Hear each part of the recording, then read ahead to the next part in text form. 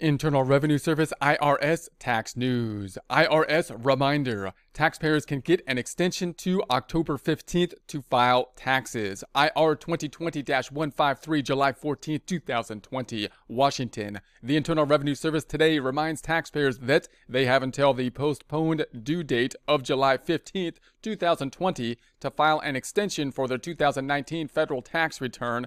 The extension gives a taxpayer until October 15th to file, but taxes owed are due by July 15th. So the scenario here, once again, we have the 2019 tax returns usually due in 2020 by April 15th, deadline then being pushed out because of the coronavirus situation to July 15th. So tax returns are due on July 15th, but usually you have the ability to take an automatic extension if you so choose. You still have that opportunity, but the extension still only goes to the normal end date, which is October 15th. So if you can't file your tax return for 2019 by July 15th, you want to file the extension so that you have an extension of time until October 15th in order to file.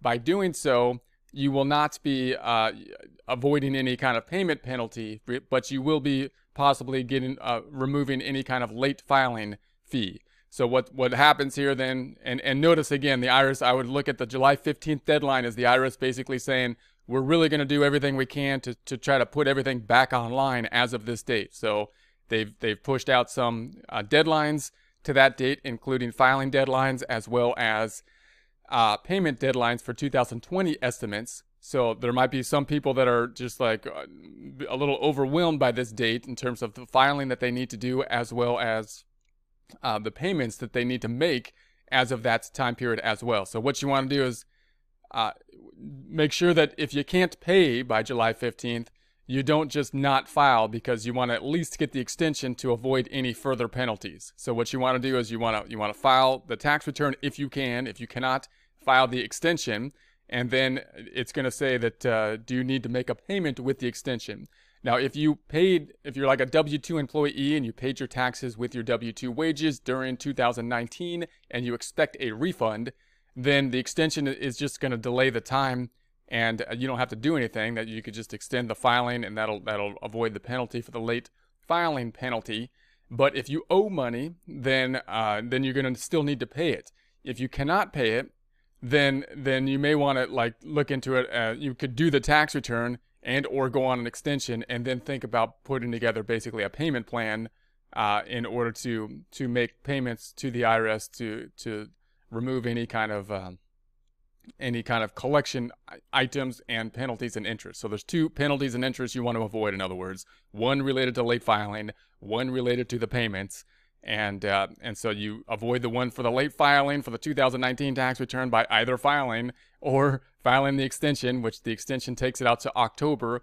You remove the payment penalty by either paying when it happened. Basically, you would have paid in 2019, or if anything is due at this point, you may still have some late payment penalties if that's the case, but you pay it now to avoid any further penalties and interest on the payment. If you can't do those things, if you can't make the payment, then you want to still file and see if you could set up a installment agreement of some kind. Back to the text. The July 15th due date generally applies to all taxpayers who have an income tax filing or payment deadline falling on or after April 1st, 2020 and before July 15th, 2020. Taxpayers and tax professionals should continue to use electronic options. So they're really pushing the electronic options here. The IRS encourages taxpayers to file electronically. Doing so, whether through e-file or IRS free file, and there's links to those e-file and IRS free file here, reduces tax return errors, has the tax software does the calculations, flags common errors, and prompts taxpayers missing information. From free file fillable forms means there's a free option for everyone. So if you're looking to fill out your tax returns, you can check out the IRS free file. There's a link to that here. That's more like a software option. You have to have your income below a certain level in order to use it, but it'll give you some of those options, like an interview process, and help you with the calculations for it. And so that might be a way to go. What you want to look into, however, is with any software you're using and tax preparer, make sure that they can do the state taxes that you may be necessary to do, as well, because if you may not have a state income tax requirement to file, but if you do, then it's nice to do the two things at the same point in time. The free file fillable forms is a little bit more difficult. You have to have a bit more understanding of the tax to do that, but it is a free option. And if you want to put in the time to do it, and you can learn a bit about the tax code, all the instructions are there to do that. So you could look into that. Although again, even tax professionals for small returns typically will use some kind of software. The other option, of course, is the paid software like an H&R Block or a TurboTax from Intuit, the owner of QuickBooks.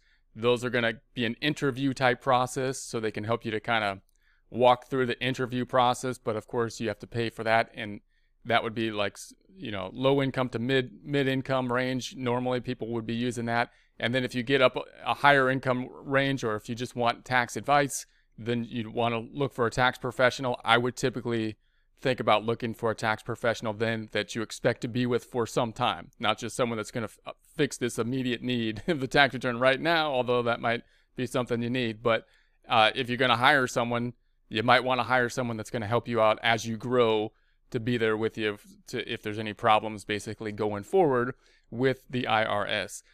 Back to the text. Here's how to get an extension of time to file. Individual taxpayers who need additional time to file beyond the July 15th deadline can request a filing extension October 15th in one of two ways.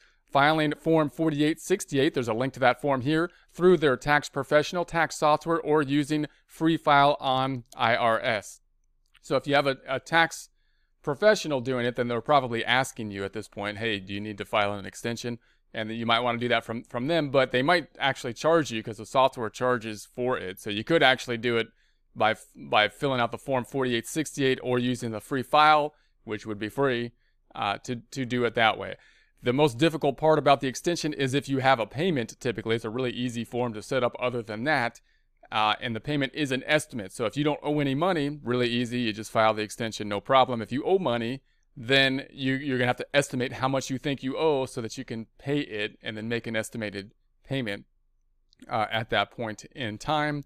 And that's how you'd work it out. So submitting an electronic payment with Direct Pay, electronic federal tax payment system, or by debit, credit card, or digital wallet, options are selecting Form 4868 or extension as the payment type. The automatic extension of time to file will process when taxpayers pay all or part of their taxes electronically by the July 15th due date. So you can make the payment here using these options, the direct pay, electronic federal payment, the debit. And when you do that, then you're going to select the Form 4868, and then that'll basically apply out the extension as well. So you could do it through the electronic payment options. Just make sure that you're selecting the proper form, 4868, the extension form. Back to the text. Businesses that need additional time to file income tax returns must file Form 7004, application for automatic extension of time to file certain business income tax information and other returns. There's a link to Form 7004 here.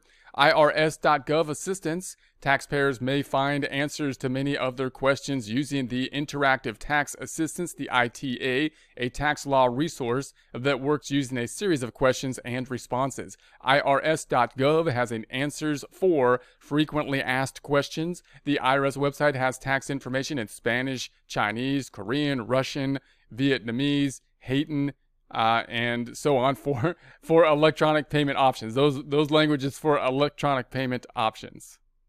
And there's links to those languages here. There'll be a link to this in the description.